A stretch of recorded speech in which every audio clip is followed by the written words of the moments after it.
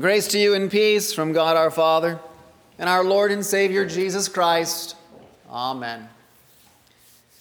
So on the third Sunday in Advent, it kind of stands out with a different sight and sound deliberately.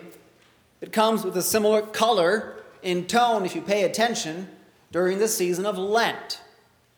We're over the halfway point in Advent. It happens in the fourth Sunday in Lent with the same thing. The reason is very simple. It gives a little moment to celebrate the emphasis and theme of joy. Of course, not too long ago, you might remember opening gifts, I can remember as a kid, came with a surprise. On Christmas, that might also include joyful puzzlement. Here's what I mean. Questions when you open that gift were like, what is this? Or, why'd I get this? Or, what was Grandma thinking? Okay? I can remember those times. Now, gift giving today has been regulated with that kind of humor of puzzling over what was given more to what we call white elephant parties. That's more where we now put all those humorous gifts. And as you know, gift cards has taken over a lot of things. They're easy, fast, and the practical gift. And yet, here's some of the data, just to throw at you really quick. 17% of Americans would want to receive a gift card for the holidays. 51% of U.S. adults forget to redeem their gift cards. I'll take Grandma's puzzling gift any day with that kind of stat. There's nothing cut and dry with joy as we idealize it. It's more than appeasing appetites of consumers. All our readings today, if you pay attention, deal with a joy proclaimed, spoken, but also kind of comes shrouded in a lot of mystery because all those texts are in difficult situations. John's the most obvious of what this means in our gospel reading. As the forerunner, he was to prepare the way of the Lord. His preaching led him to declare of Jesus these words in John chapter 1, "This was he of whom I said, he who comes after me ranks before me, because he was before me." Waiting with expectation over Jesus did not leave John, though, untouchable. He crossed the line, as you know, with Herod, and it meant imprisonment.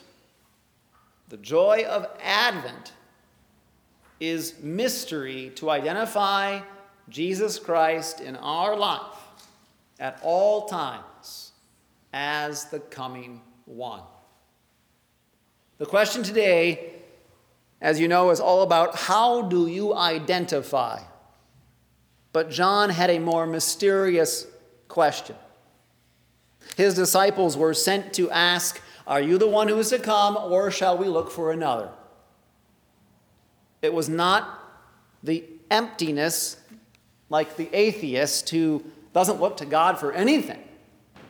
Okay? Instead, it dealt with the mystery tied to the Messiah as being the coming one. John knew what the Old Testament celebrated. You said it today in our gradual, but Psalm 118, "Blessed is he who comes in the name of the Lord." That isn't just an abstract phrase. That was a title of the coming one. The coming one did not align to what John felt in jail, facing, as we know, an impending death, and how wickedness, frankly, it won the day, because John would lose his head. Self-identification leaves sinners in a prison of their own making, and that's what's happening today with a lot of this stuff going on. How do you identify? It's making a prison based upon your own perceptions and your own things. But the baptized in Christ also must ask a mysterious question. It arises not merely by life going differently than we all plan. We can share that with even unbelievers. Well, I didn't see my life go this way. It's more than that. It's about in those sufferings we cannot escape from or even explain. Beyond bodily ailments and a bad economy is the outcome of confessing Jesus and upholding God's word for life and salvation. Today, the media seems more powerful upon people than the word of God proclaimed. Raising a Christian family has its own kind of isolation. Some of you know personally from society. You're kind of put in a corner. Even children and youth are now met with contempt when not self-identifying, but taking heart in how God made them a male or a female. And they're put down because of that. Turning inward is always certain doom. So the question keeps coming to Jesus. From our lives individually and even as a church, keeps coming the question, are you the one who is to come, or shall we look for another? Jesus reveals the mystery, of course, of his identity to be the coming one as promised. There's almost, if you notice in the text today, a joy that flows over the answer to John's question. Because it says, in that very hour, Jesus did a great deal of miracles, and he did it all out of his own will. He's like, okay, I'll just do a bunch of stuff right now because this is what God does out of grace, and I'm going to give it to you as a perfect example of what that means. It confirmed the Old Testament Word of God as promised about the coming one, and Isaiah especially has an awful lot to say about that, and what he would do. Heal the sick, raise the dead, blind see, all that stuff. And Jesus also made John's disciples his messengers. For God had become man. And the coming one told them, go and tell John what you have seen and heard.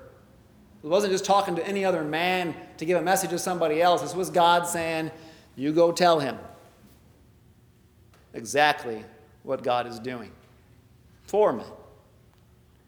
For all the glories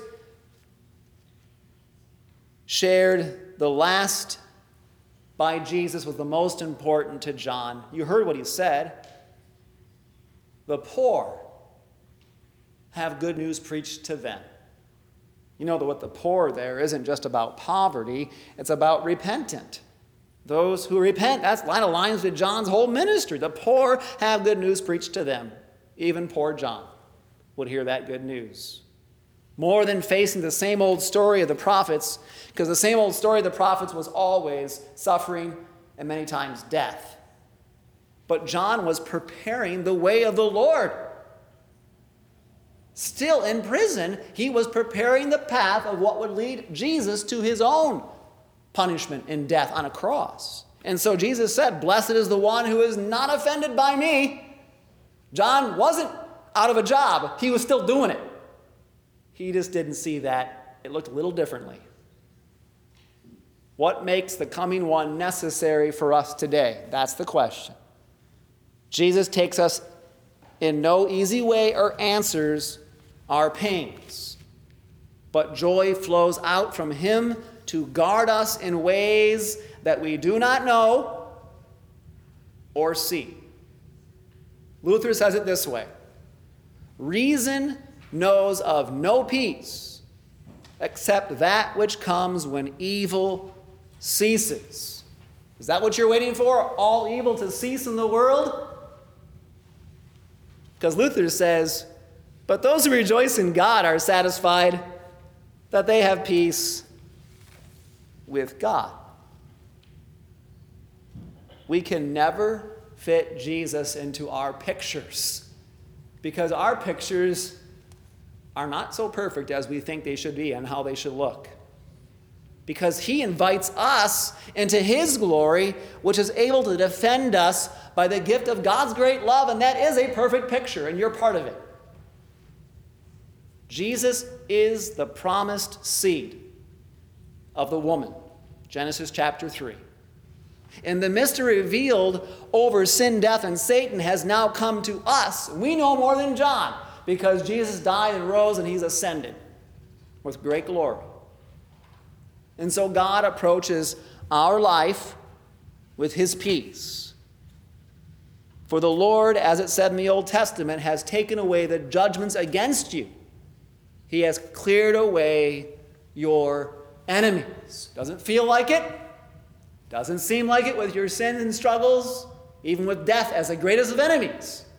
But it's all taken away, and life has been given to you.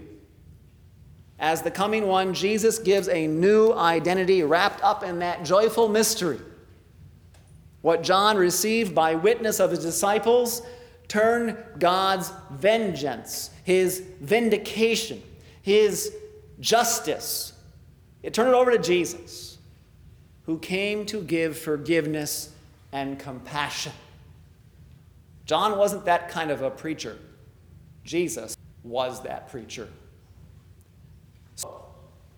God has sheltered Christ's church from age to age in his holy word and sacraments. We can shout as we say, "Let me hear what God the Lord will speak." For he will speak peace to his people, his saints. But let them not turn back to folly, to foolishness. So now in baptism you have a mystery poured upon your lives by God's grace. A struggle to hear and see at all times, but no less a blessing. St. Paul says it quite well. For you have died, and your life is hidden with Christ in God. When Christ, who is your life, appears, then you also will appear with him in glory.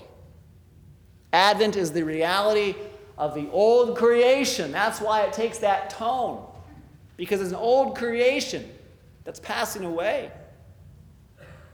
But another mysterious joy is active by faith and with love, because a new day is already dawning. It's coming because of Christ. It is more than cherishing the Christmas story. That's always good to teach the children and always good to put up in our homes. And it's far more than the traditions that help teach and witness the honor to God's living word among us. A mystery waits to be revealed. For our Lord says with joy from his heavenly throne, "Behold, I am making all things new." Jesus brings his supper with that newness to eat and to drink with faithfulness to you. So if you feel that today, like John felt in his own prison with your sin, with the fear of death, with the amount of evil in the world, then flee the Lord's Supper, by golly. Take it more often. Because the one who is least in the kingdom of God is greater than John. And that's how Jesus comes into our lives and what he brings to us to eat and to drink of that kingdom. The question of John still drives us to Jesus. Isn't that wonderful? You live from a new identity given to body and soul, blessed by the coming one. A gift no darkness can overcome. Whatever ways we end up giving gifts, be it for practicality, efficiency, or maybe some joyful puzzlement, however that may be in our lives, God visits to lift up hearts in his Son. And the gifts he gives of grace do not change, and it's all for our good. The joy of Advent is mystery. To identify Christ in our life at all times as the coming one. Amen. The peace of God, which surpasses all understanding, guard your hearts and your minds in Christ Jesus. Amen.